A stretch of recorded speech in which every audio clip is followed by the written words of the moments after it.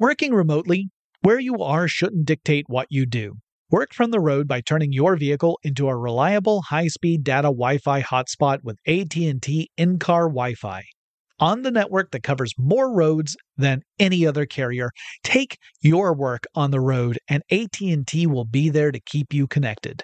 Connect up to 10 devices and stream conference calls, finish up that presentation, or answer last-minute emails. Why wait? Go to att.com/in-car Wi-Fi today for free trial eligibility. Based on independent third-party data, number of devices varies by manufacturer. Always pay careful attention to the road and don't drive distracted. Wi-Fi hotspot intended for passenger use only when vehicle is in operation. Compatible device and vehicle required. Running a business is no cakewalk, but with SAP Concur Solutions, you can be ready for anything. You can manage travel, expenses, and AP all on one platform that's packed with AI and best practices, and that delivers it all through an easy, clear, I can't believe how simple that is experience. So, while not much can be done about that guy who never fails to burn the microwave popcorn and stink up the entire office, with SAP Concur, you can easily handle almost anything else. Take control of your business finances today at Concur.com. That's CONCUR.com. Whether this is her first Mother's Day or her 40th, she deserves more. Shop tons of stunning on-trend jewelry for every budget at Diamonds Direct. Diamond fashion jewelry, beautiful birthstones, everyday pearls starting at just $200. Commemorate the real loves of her life with a gorgeous pendant featuring the birthstone of the one who made her mom. This Mother's Day, Diamonds Direct is everything you need to say thank you. Diamonds Direct, your love, our passion. Online at diamondsdirect.com.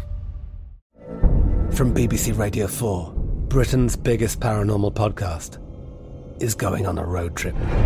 I thought in that moment, oh my God, we've summoned something from this board.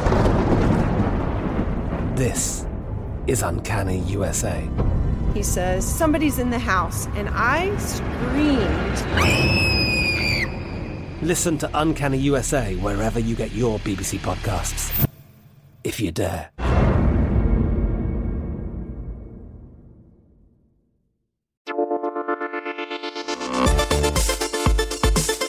Welcome to Tech Stuff, a production from iHeartRadio.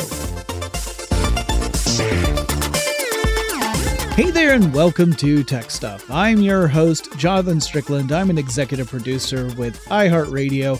And how the tech are you? So, back on January 25th, 2021, I published an episode titled, It's a, open bracket, crypto, closed bracket, Ponzi scheme. So, it's a crypto Ponzi scheme. That's where I was paying homage to Stuff You Should Know's Chuck Bryant, who I have heard say, it's a Ponzi scheme, way back in the How Stuff Works days. And in that episode, I talked about numerous issues within the crypto community that relate to Ponzi schemes. And today I thought we would do an update to talk about one specific one that really had an enormous impact last year, and then a little additional details, because even since 2021, there's been more examples of either outright Ponzi schemes in the crypto space or closely related issues that had enormous impact. So I'm not talking about every single one, but I'm talking about the really big ones. Now, first, we need to remind ourselves about what a Ponzi scheme actually is. Now, it takes its name from a guy named Charles Ponzi, who in the 1920s used a method to steal a whole lot of money, reportedly around $15 million in less than a year. Now, that's a lot of money right now. 15 million, I would not sneeze at 15 million. I would be chuffed to receive that. But holy cats, think about that in 1920s money. A ridiculous amount of cash. Well, what was he doing? Well, his shtick was centered around international reply coupons, or IRCs. And essentially an IRC is a voucher for postage stamps in another country. So you would go to the post office and you would buy IRCs if you wanted to write back to your family in the old country and then have them be able to respond without them having to buy stamps themselves. So instead, they would go to their post office, they would use the IRC coupon, and the coupon would cover the cost of stamps to send international mail back to you. You don't have to do this within the same country because then you could just use a self-addressed stamped envelope. But obviously, a US stamp doesn't mean anything in a different country. Well, Ponzi's idea was to use IRCs and leverage the differences in postage costs in different countries. See, when you bought an IRC, you did so at whatever the local postage rate for a stamp was in your area. And even if the postage rate was higher in another country, the IRC would still cover the stamp. So this example doesn't really hold because the rates would be flip-flopped, but here we go. If a stamp at the US cost a nickel at the time, so 5 cents, but a stamp in Germany cost a dime or 10 cents in equivalent US cash, what you could do is you could go to the US post office, you would use a 5-cent nickel to buy an IRC, you'd send that over to your pawpaw in Germany, and your pawpaw could use that same IRC to get a 10-cent stamp at the post office, even though you only had to pay 5 cents back in the United States. So Ponzi's idea was to try and leverage this. He wanted to buy IRCs in cheap countries and then redeem them in expensive ones and then sell the stamps at a profit. So it was like creating money out of nothing. He tried to convince a bank to back this idea, but the banks weren't convinced that the strategy would work. Or if it did work, it wouldn't really be scalable. You wouldn't be able to do this in a volume that would actually make you any significant amount of money. It turns out those banks were right. So instead, Ponzi goes and starts talking to friends and acquaintances, and he starts making promises that within 3 months he could double an initial investment. And he secures a round of investment cash. And sure enough, some of these investors see impressive payouts from Ponzi later down the road. Except it turned out those payouts were not the result of this IRC scam he had in mind, or not even scam, his scheme. This IRC scheme wasn't the reason why Ponzi was paying out dividends on those investments. Instead, Ponzi actually found the logistics of getting this scheme to work were way more complex than he anticipated. Like I said, the banks were right. So I think, at least in the beginning, he probably was determined to try and make it work. But in the meantime, what he did was he needed to find a way to give a return on investment to these initial investors. So he took out a second round of investing. And with some of the money that folks were pouring into the scheme at this round of investment, he took that money and paid out some of his earlier investors. Well, the earlier investors are incredibly excited to see that they got such a rapid and considerable return. So a lot of them reinvested back into Ponzi's scheme. And before long, Ponzi shifts away from trying to make the IRC thing work. He just gives up on that. And instead, he just runs a scam where he takes the most recent round of investments to pay out returns to earlier investors and himself. Now, to be clear, Ponzi did not invent this idea. This was not a brand new concept. He was not the first to come up with a Ponzi scheme, but we call them Ponzi schemes because he went big time with this, mostly out of Boston, Massachusetts. While previous examples of these schemes followed essentially the same thing that what Ponzi was doing, Ponzi's version propelled him to such wealth that before the whole thing came crashing down, he was pretty famous in the New England area. Newspapers would cover his business favorably, and that, of course, led to even more investments. So when a newspaper would say, hey, these investors are super happy because they got so much money back on their investment, more people were begging to give Ponzi their money, so it was able to perpetuate the scheme and make him even richer. But here's the thing. Even the best run Ponzi scheme will not last forever. Eventually, the incoming investments are not enough to cover all the previous investors, and you either have to pay out smaller and smaller dividends, which is going to upset your investors, or you got to take the money and run while you can. But while the scheme is booming, you can have yourself a swell time.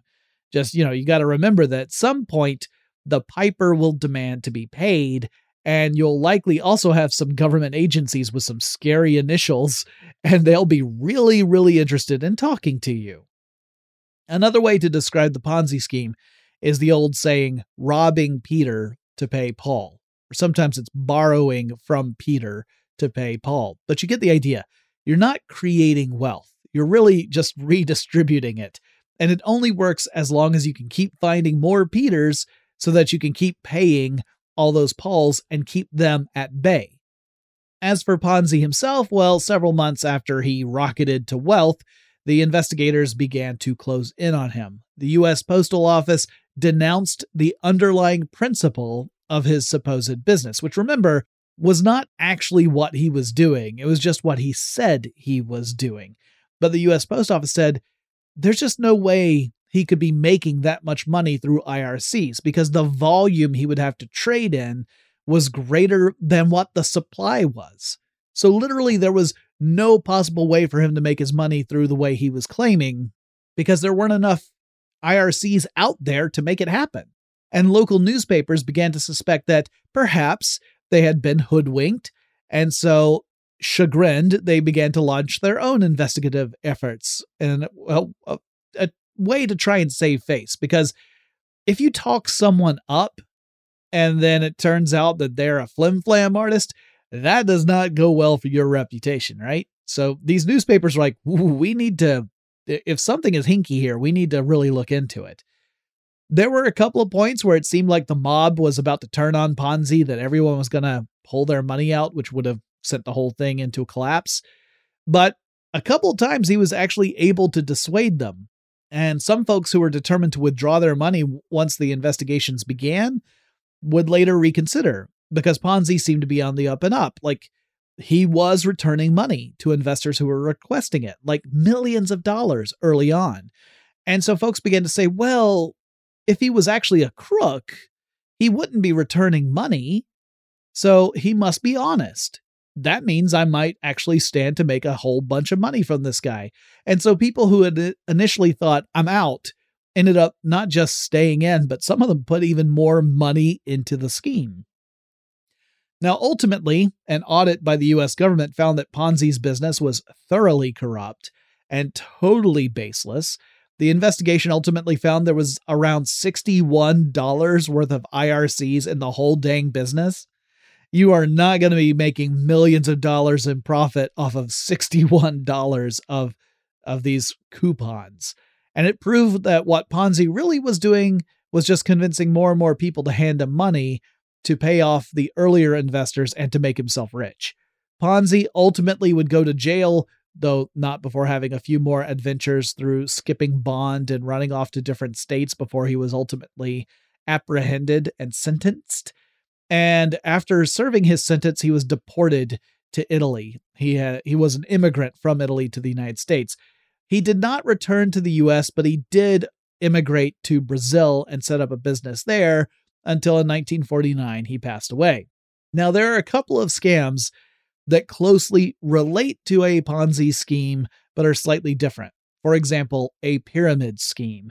This is where you've got one person or a group of people at the very top of the pyramid.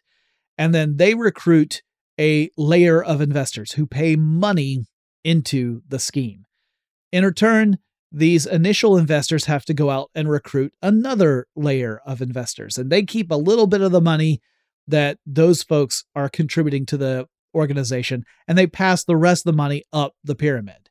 And then this new layer, so now we're 2 layers down from the top, they have to go on and recruit yet another layer of investors, and so on. So each group of investors needs to get more investors. And if you want to think of a simple one, let's say that each investor needs to get 2 other investors to pay into the system. And it expands rapidly, as you would imagine. And that's just if you only had to get 2. And so, meanwhile, the people at the top, they're getting payouts with every successive layer that's added to this pyramid. Each person along the top is getting a small amount per investment till you get to the tippy top where they're really making bank. But the people at the bottom are not making anything at all unless they are recruiting new people into the organization. So they're feeding into the pyramid. And like a Ponzi scheme, a pyramid scheme will ultimately fall apart because at some level, the base of the pyramid is so large that there's no way to recruit more people to pay into the system, and the whole thing starts to fall apart. And really, the only people who make any serious money are the ones near the top layers, like maybe the first couple of layers, the tippy top being the ones who make the most money out of the whole thing. Now, related to that are multi-level marketing schemes. These aren't necessarily outright scams.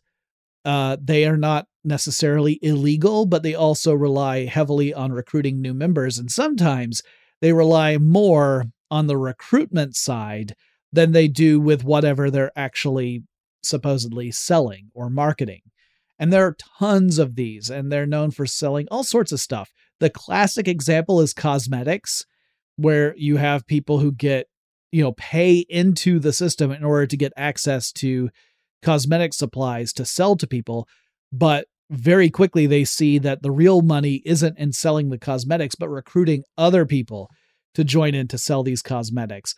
And once you really start stripping things away, it starts to look like the cosmetics are just an excuse for the organization to exist. The real money comes in looping in more and more people into the scheme until you've hit saturation.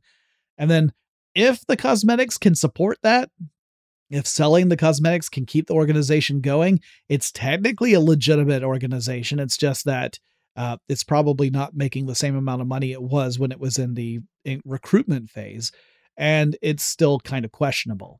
And then we've got the crypto version, and these can take a lot of forms, but the basic sequence tends to be someone creates a new cryptocurrency, either on an existing blockchain or possibly through a new one, and they hold an initial offering of coins, IOC. Man, there's a lot of initialisms in this episode, and sometimes I stands for initial, and sometimes it stands for international. It's initial in this case. So in return for an investment, the investor gets an initial offering of coins or digital tokens that are awarded to them, and they are newly minted, fresh, crispy crypto coins. We'll talk about where this can go wrong after we take this quick break.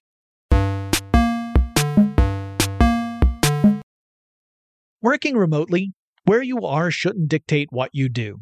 Work from the road by turning your vehicle into a reliable high-speed data Wi-Fi hotspot with AT&T in-car Wi-Fi. On the network that covers more roads than any other carrier, take your work on the road and AT&T will be there to keep you connected. Connect up to 10 devices and stream conference calls, finish up that presentation, or answer last-minute emails. Why wait? Go to att.com/in-car Wi-Fi today for free trial eligibility.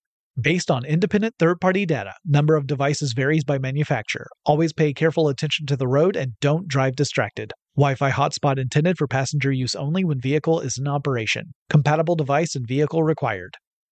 Running a business is no cakewalk. There is a ton to keep track of. Employees to keep happy, spending to control, travel to plan, and on top of it all, nobody knows exactly what the future holds. Your finance team always has to be ready to change. But with SAP Concur Solutions, you can be ready for anything. You can manage travel, expenses, and AP all on one platform that's packed with AI and best practices, and that delivers it all through an easy, clear, I can't believe how simple that is experience. And you can finally say goodbye to the costly mistakes and risks that come from manual work and spreadsheets. So, while not much can be done about that guy who never fails to burn the microwave popcorn and stink up the entire office, with SAP Concur, you can easily handle almost anything else. Take control of your business finances today at concur.com. That's CONCUR.com. From BBC Radio 4, Britain's biggest paranormal podcast is going on a road trip. I thought in that moment, oh my God, we've summoned something from this board. This is Uncanny USA. He says, somebody's in the house, and I screamed. Listen to Uncanny USA wherever you get your BBC podcasts, if you dare.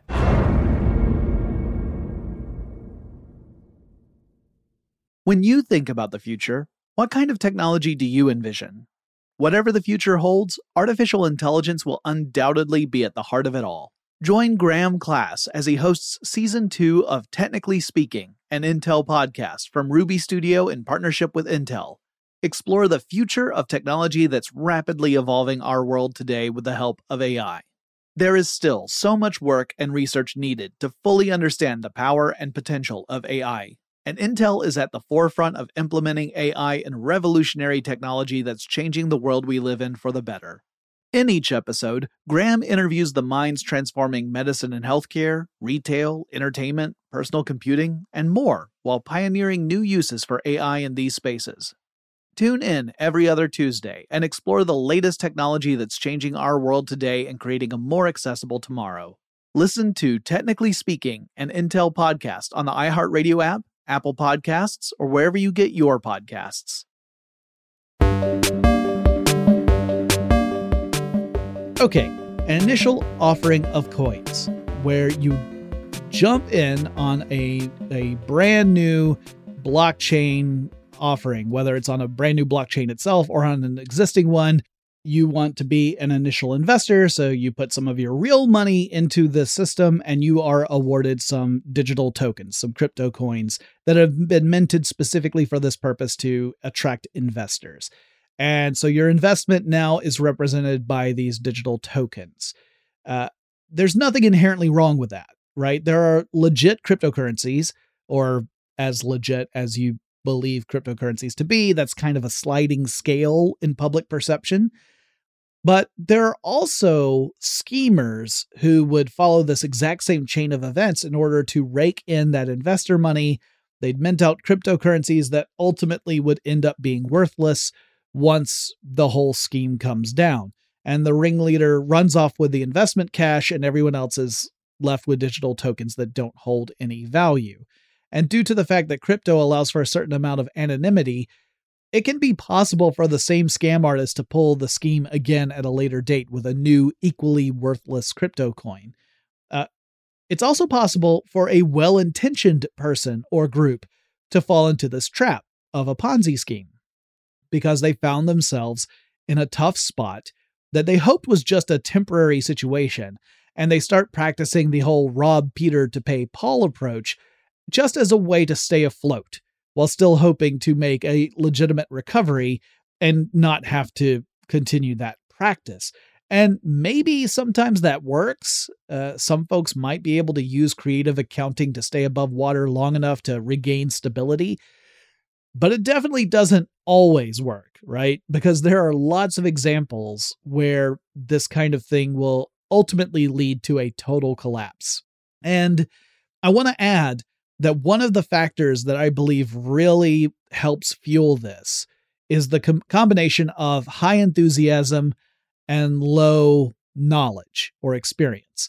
That the promise of a huge return, which is a typical red flag of any Ponzi scheme, can really excite someone who has, some money that they would like to invest and see that money increase.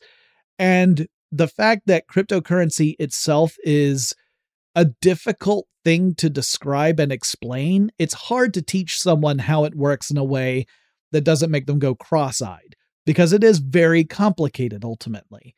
Well, that lack of information can end up helping if you're pulling a scam, because people just know, oh, cryptocurrency, that's something that can, in some cases at least, lead to massive increase in value, so I could get rich overnight by investing in this.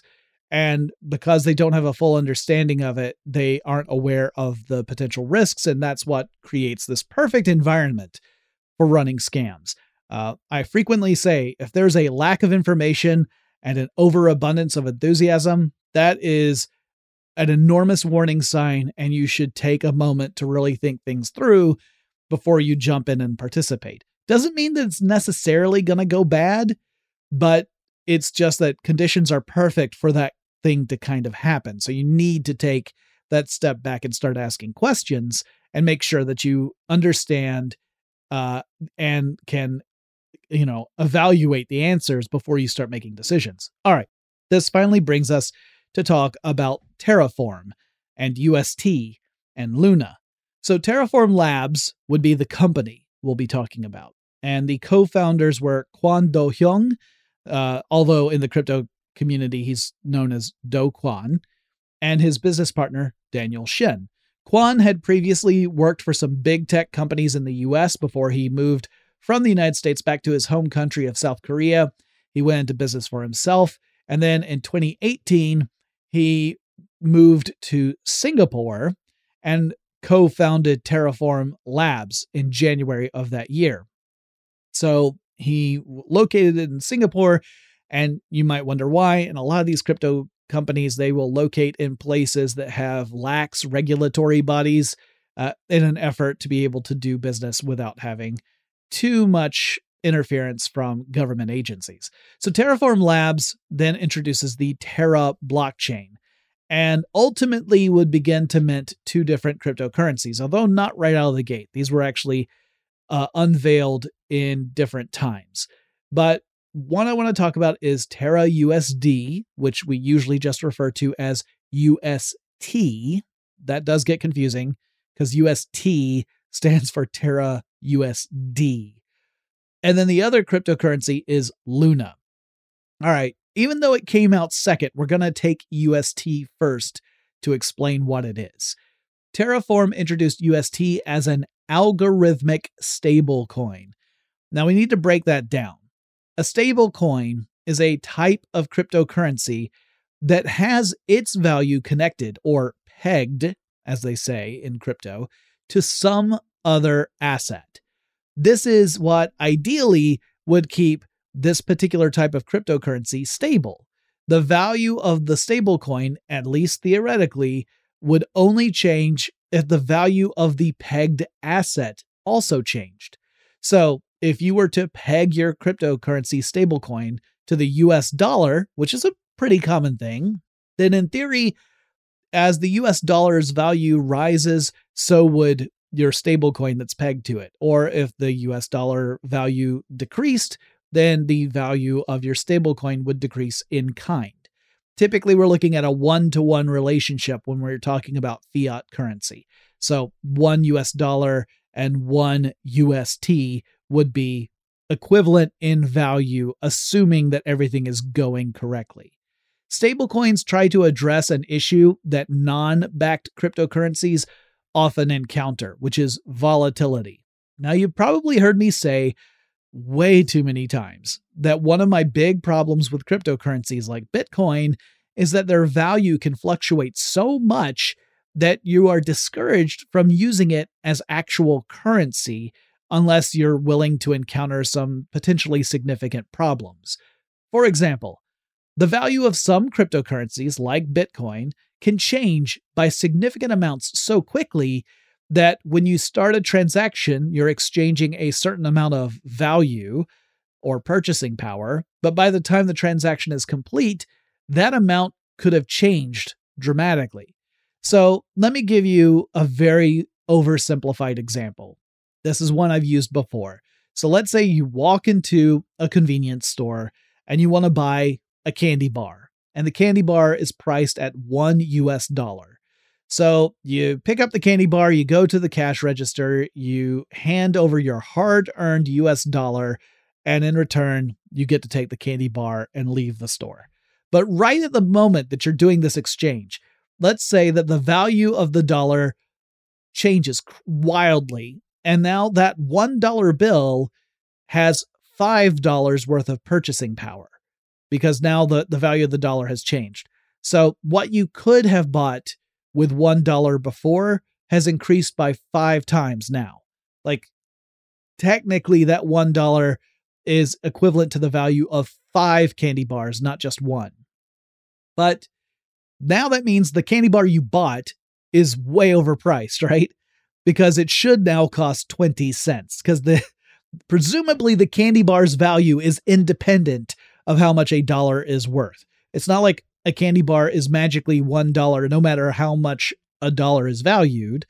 A candy bar has its own intrinsic value, and that value, the price, should, in theory, fluctuate with the value of the dollar. At least at some point. It's probably going to trail because these things are not instantaneous, but it will change.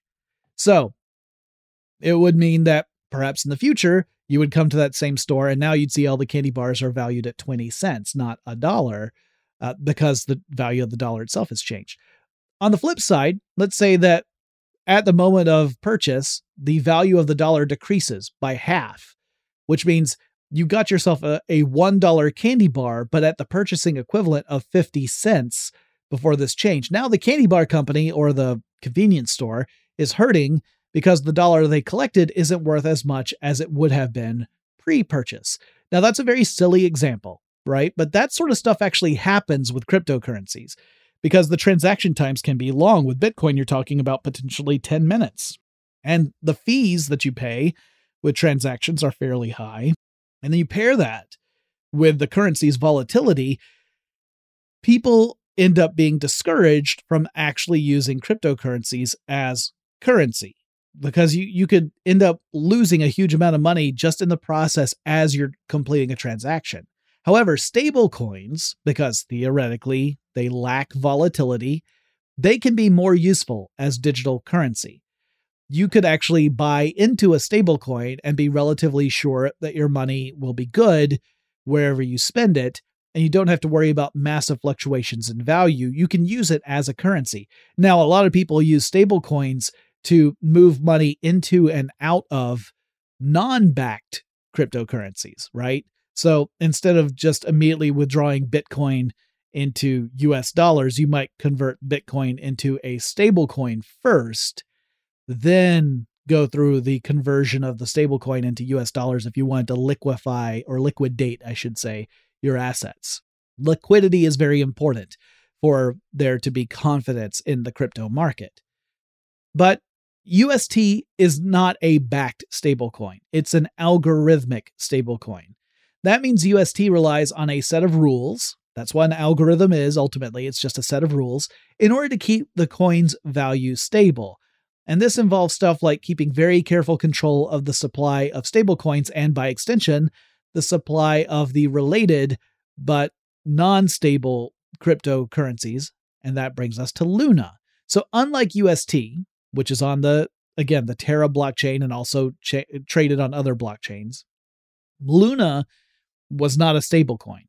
And UST, rather than being backed by a fiat currency or other commodity, was instead backed by Luna. And you might say, so you've got one digital token and it's being used to help stabilize a different digital token, neither of which are connected to any real-world commodity. And we could get into a discussion about how money in general is also a step away from real world, but then I'm just going to descend into madness. So we'll leave that for now. So Terraform Labs, the company, was using Luna to not just peg UST to another currency, but also to act as a proof of stake for the Terra blockchain. Proof of stake is how blockchains like Terra and now Ethereum allow for transaction verification. Members who want to participate put up a portion of their crypto holdings, their stake, in an effort to win the right to validate a block of transactions. And if they win that, they get a reward in the form of more digital tokens. So really, the more you have, the more you can earn on these proof of stake models. Luna was also used to pay transaction fees on the Terra blockchain, because while proof of stake doesn't require the massive compute power of the proof of work cryptocurrencies like Bitcoin, there still are bills that have to be paid. And also, holding on to Luna gave Terra blockchain members the right to vote on proposals that would shape the network. So let's say you held some Luna and you wanted to trade that Luna out and withdraw your money from the Terra blockchain. First, you would trade the Luna for UST, and this would burn the Luna tokens, essentially destroying the specific tokens you held, and you would be paid an equivalent value in UST, with 1 UST being equated to $1 worth of Luna. That's important. We'll come back to that. And since UST was meant to be more or less the same value as a US dollar, this was like being paid out in US dollars, but it required another step. So it wasn't exactly the same because you would still have to convert your UST to US dollars at a crypto exchange and also pay some transaction fees along the way. This would set up the scenario that would allow for absolute disaster once things began to unravel. I'll explain more when we come back after this quick break.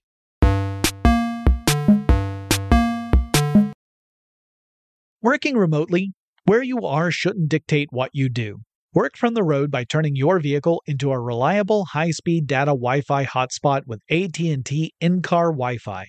On the network that covers more roads than any other carrier, take your work on the road and AT&T will be there to keep you connected. Connect up to 10 devices and stream conference calls, finish up that presentation, or answer last-minute emails.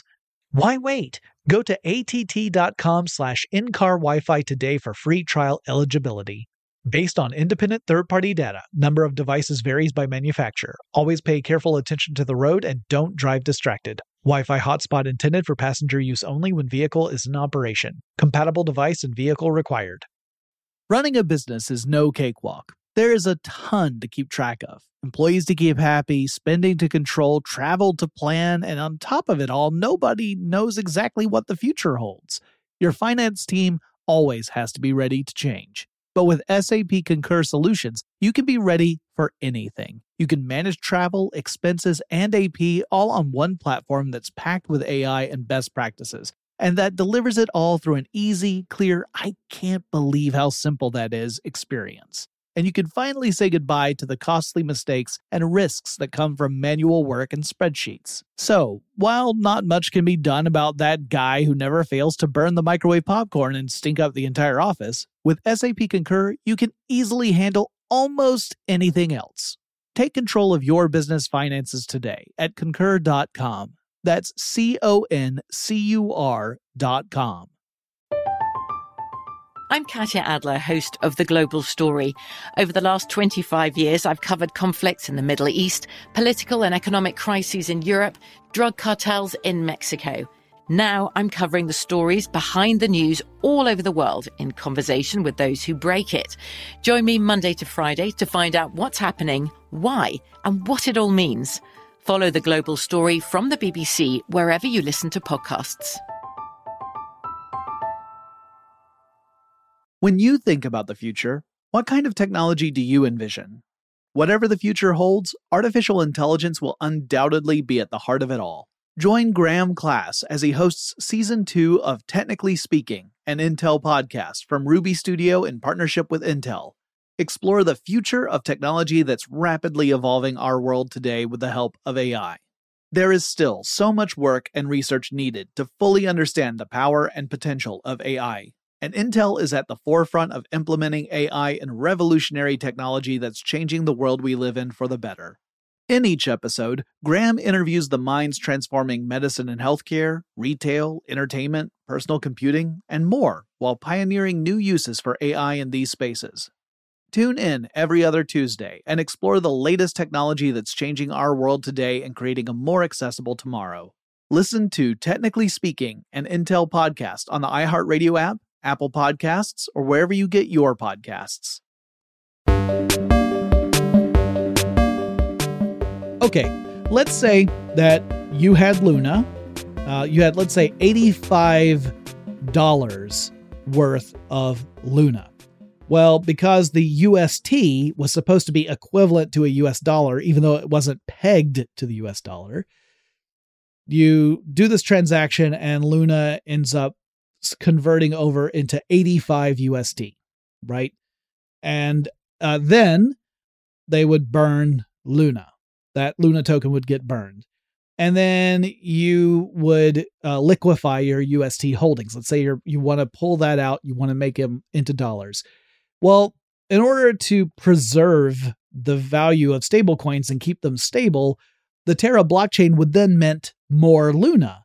And this was meant to keep the UST stable, right? So even though we're talking about two different digital tokens that are not backed by anything other than each other, and as you are pulling out one, you have to mint more of the other to keep things stable. And then as you end up purchasing more UST, you might end up having some different issues with the Luna supply as well. We'll get to that. So you could use your UST to buy Luma. And, as I said, one UST was established as being worth $1 of Luna. However, because UST was not actually pegged to the US dollar, that meant that if UST was to slip in value and dip below $1, well, it gave you an opportunity. You could purchase UST with US dollars. And remember, at this point, the UST is worth less. Let's say it's worth 90 cents instead of $1. You could use US dollars to buy more UST because the US dollar is worth more than the UST is at this point. Then you could exchange the UST, each UST, for $1 worth of Luna. So if UST dropped to 90 cents, but you could still buy a whole bunch of UST and then use that to secure Luna, you could buy Luna at a 10% discount. Because that one UST equals $1 of Luna, that wouldn't change. So UST's drop in value would give you the chance to buy Luna at a discount and potentially make a whole lot of money. Now let's get to the Ponzi scheme side of this. The Terra blockchain launched in 2018, and for the first 3 years, things were pretty quiet. But in 2021, things would change. So one of the things that helped this was an initiative that Do Kwon had previously introduced as an incentive to attract new investors to the Terra network. And that was promising a 20% annual return on investment if you posted your UST holdings, the stablecoin holdings, against a lending platform called Anchor, which Do Kwon had also established. Anchor, this lending platform, was built also on top of the Terra blockchain. So you've got your stake, right? However much you decide to put on Anchor. And then on top of that, you make 20% every year. And you still have the original stake. So if you decide that you're done, you could just withdraw your stake. Plus you have all those returns you've made over the years. Side note, in my experience, people never get tired of making money. So the thought was people will put up their stake and they'll just leave it there because it'll just continue to generate a 20% return year over year. So in 5 years, you've doubled your investment, right? Because you could always pull your stake and then you'd have twice as much money as when you put it in. But these kind of promises are exactly the red flags for stuff like Ponzi schemes, and typically those promise an incredible return on a relatively short time frame. And the Anchor platform itself was a decentralized money market that again was built on top of the Terra blockchain. And its purpose was to loan out money to investors so that they could pour that money into, another investment, perhaps right back into the system. So in other words, they were encouraging UST holders to post money to Anchor. Do Kwon would then apparently take that stake and loan it out to investors who would then pour the money into investments, potentially right back into the Terraform blockchain. And meanwhile, Do Kwon was promising the initial Anchor backers a 20% return on their investment. And people said, this is sounding more and more like a Ponzi scheme. You're taking investor money to pay out other people. Things started to go south in the spring of 2022. On May 7th, 2022, some investors who had staked UST on the Anchor platform began pulling their stakes to the tune of about $2 billion worth of UST. And a lot of folks began to liquidate their assets entirely, meaning they were pulling it off the Terra blockchain. They weren't just converting to UST, they were converting it to something else, whether it was another stablecoin or a fiat currency. And there were questions initially about whether this started as a purposeful attack on the Terra blockchain, that someone was specifically doing this to orchestrate the events that followed, because these were things that people had been warning about ever since the launch of UST and its pegging to the Luna cryptocurrency. People were saying this sets things up for disaster, and that's exactly what was happening. So it led people to say, oh, did someone look at the warnings and take that as an instruction booklet on how to do an attack? But further investigations suggested that perhaps this wasn't so much an attack. It may have just been that investors were getting concerned because interest rates were on the rise around the globe and they wanted to start pulling their money. But whatever the cause, it all started a massive domino effect. So people started to cash out and the value of UST began to slip. And again, like when the value of UST goes down, it means technically you have the opportunity to purchase more Luna at a lower price. You're getting it for a discount. So the UST slipped to almost 90 cents and crypto traders pounced on it. They started to buy up UST in order to convert it into Luna. And Luna was trading at a very high value up to that point. Like in April of 2022, it was almost $120 per Luna token. So if you could suddenly buy a $10,000 stake of Luna for $9,000, and then because Luna's value had exploded since early 2021, like in early 2021, it was trading at around $1. Well, now it's at $120 or close to it. So you started to think, wow, if it continues on that trajectory and I'm able to essentially buy $1,000 of it for free, if I'm already sinking 10 grand into it, man, I'm going to get stinking rich. And it's just going to take a year, right? If we're on the same trajectory. So you had all these crypto traders jumping on that opportunity. Well, it turns out the assumption that the value of the Luna token would hold was a really bad one because UST continued to slip and it became completely unpegged to the US dollar. And that led to a panic. Folks began to liquidate their UST holdings in an effort to save as much of their investment as they could.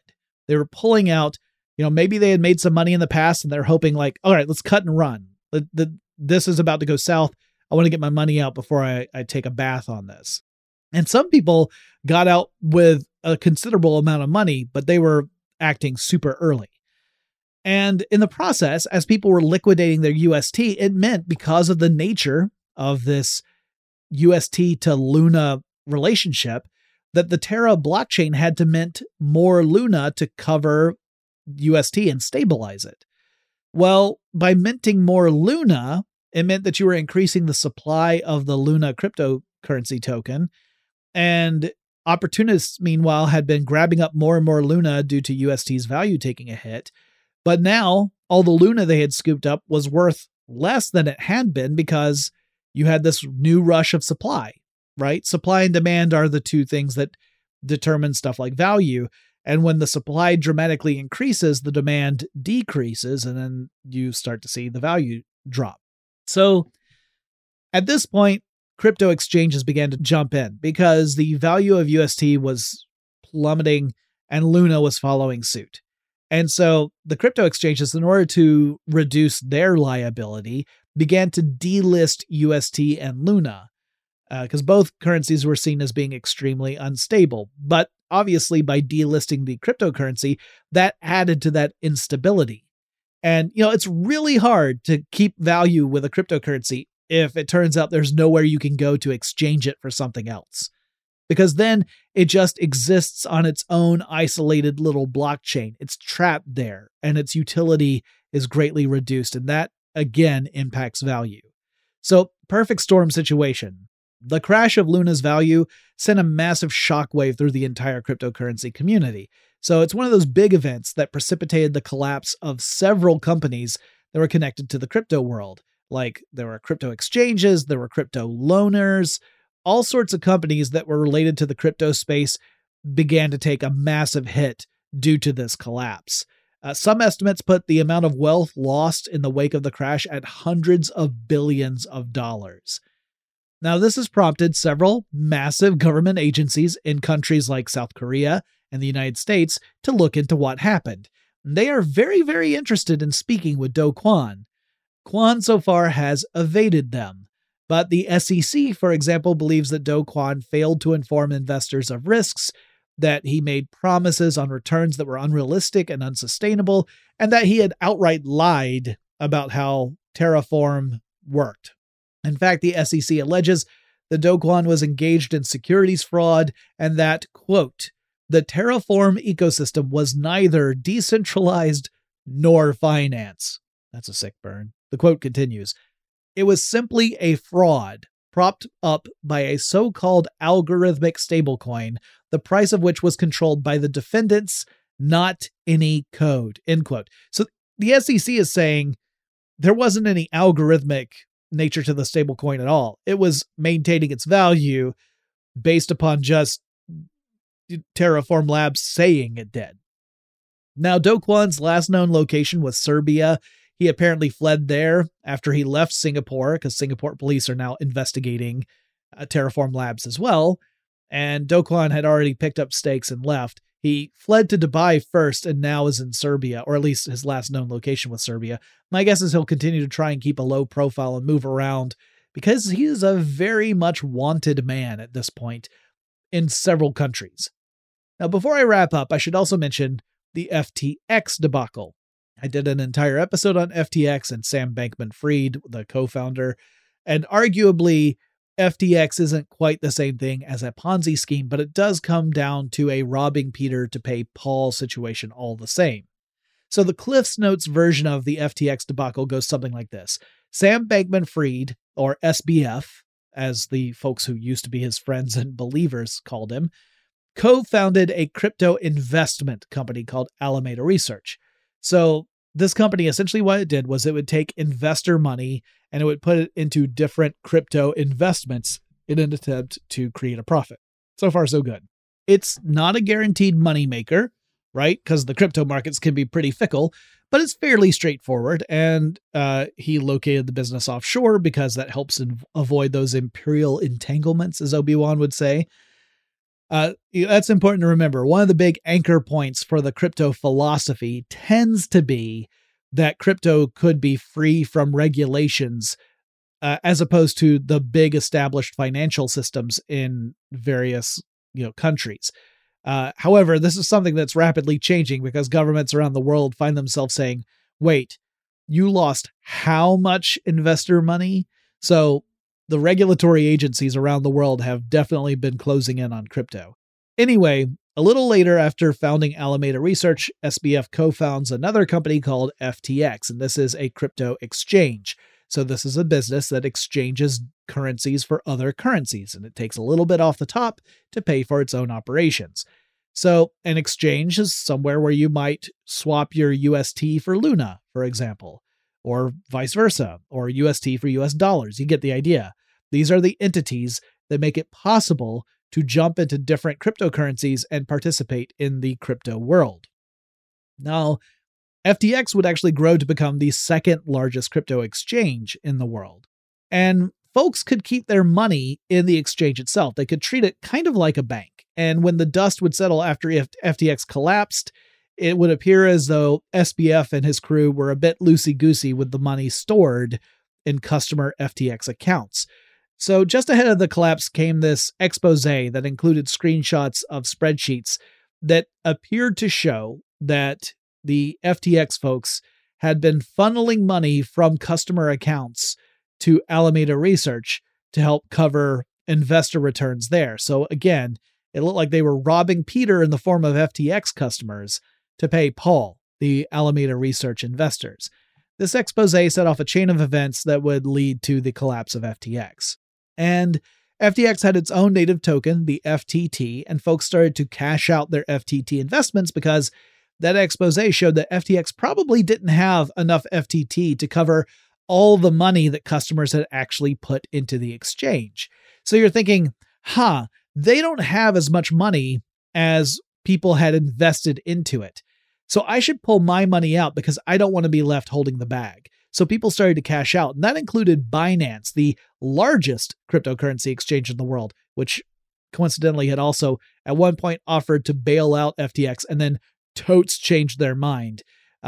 They ended up cashing out their considerable amount of FTT tokens in FTX, and this accelerated the collapse.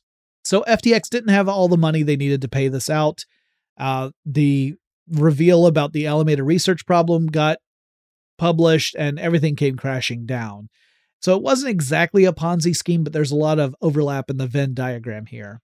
And it's stuff like Ponzi schemes that have really hurt the cryptocurrency industry in general. Like, not every cryptocurrency is an outright scam, or at least it wasn't initially created to be a scam. But there are enough examples that have really damaged the whole industry, including banks that didn't start in the crypto world, but ended up getting tangled up in it. If you are interested in learning more about that, you should look up the bank Silvergate. This was a real estate bank, or is a real estate bank in Southern California, that about a decade ago, a little less than a decade ago, got involved into the cryptocurrency world and now is in real crisis mode because of things like the FTX collapse and the collapse of several other cryptocurrency companies that had been customers. It has even gotten the attention of the U.S. government to look into Silvergate, which may or may not have done anything wrong. Silvergate might not have done a single thing wrong, but once you start getting the attention of the authorities, then customers start to get really nervous, and a lot of cryptocurrency companies have pulled their accounts with Silvergate. So this kind of activity, these Ponzi schemes and stuff, can end up having a very large ripple effect beyond just the initial investors who lose their money. It could end up poisoning the well for everyone. There's the saying, one bad apple can spoil the bunch. In this case, those Ponzi schemes and related scams, that's the bad apple, and it could poison the entire blockchain community, even though blockchain on its own is not necessarily a bad thing. It's just that it's prone to this largely due to the lack of regulation, which again means that potentially to solve this, the crypto world needs to change its stance and its thoughts about regulation and its role in finance. It flies in the face of the original crypto anarchists who thought that deregulation was the way of the future. As it turns out, it does create the perfect opportunity for scam artists to steal lots of money, which hurts everyone. Okay, that's the update on It's a Crypto Ponzi Scheme. Hope you enjoyed this. If you have questions, or maybe you've got an idea for a show I should do in the future, a couple different ways you can reach out to me. One is you can send me a message on Twitter. The handle for the show is TechStuffHSW, or you can download the iHeartRadio app. It's free to download. It's free to use. You can navigate over to Tech Stuff with a little search bar. You'll see a little microphone icon on there. If you click on that, you can leave me a voice message up to 30 seconds in length. Let me know what you would like to hear, and I'll talk to you again really soon.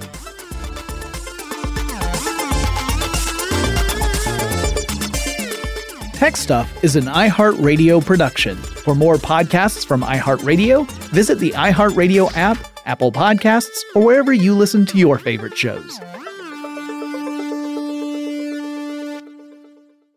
Running a business is no cakewalk, but with SAP Concur Solutions, you can be ready for anything. You can manage travel, expenses, and AP all on one platform that's packed with AI and best practices, and that delivers it all through an easy, clear, I can't believe how simple that is experience. So, while not much can be done about that guy who never fails to burn the microwave popcorn and stink up the entire office, with SAP Concur, you can easily handle almost anything else. Take control of your business finances today at Concur.com. That's CONCUR.com. I'm Katya Adler, host of The Global Story. Over the last 25 years, I've covered conflicts in the Middle East, political and economic crises in Europe, drug cartels in Mexico. Now I'm covering the stories behind the news all over the world in conversation with those who break it. Join me Monday to Friday to find out what's happening, why, and what it all means. Follow The Global Story from the BBC wherever you listen to podcasts. Xfinity has free premium networks for everyone this month, no matter what kind of entertainment you love. Addicted to true crime? Catch killer cases and more spine-tingling shows on A&E Crime Central. Crave adventure? Explore Asian action movies on Hi-Ya. Searching for something extreme? Check out skating, snowboarding, and more on Fuel TV Plus, the global home of action sports. And find crowd-pleasing bops on iHeartRadio's Hit Nation playlist. There's new free shows and movies to love every week. Say free this week in your Xfinity voice remote.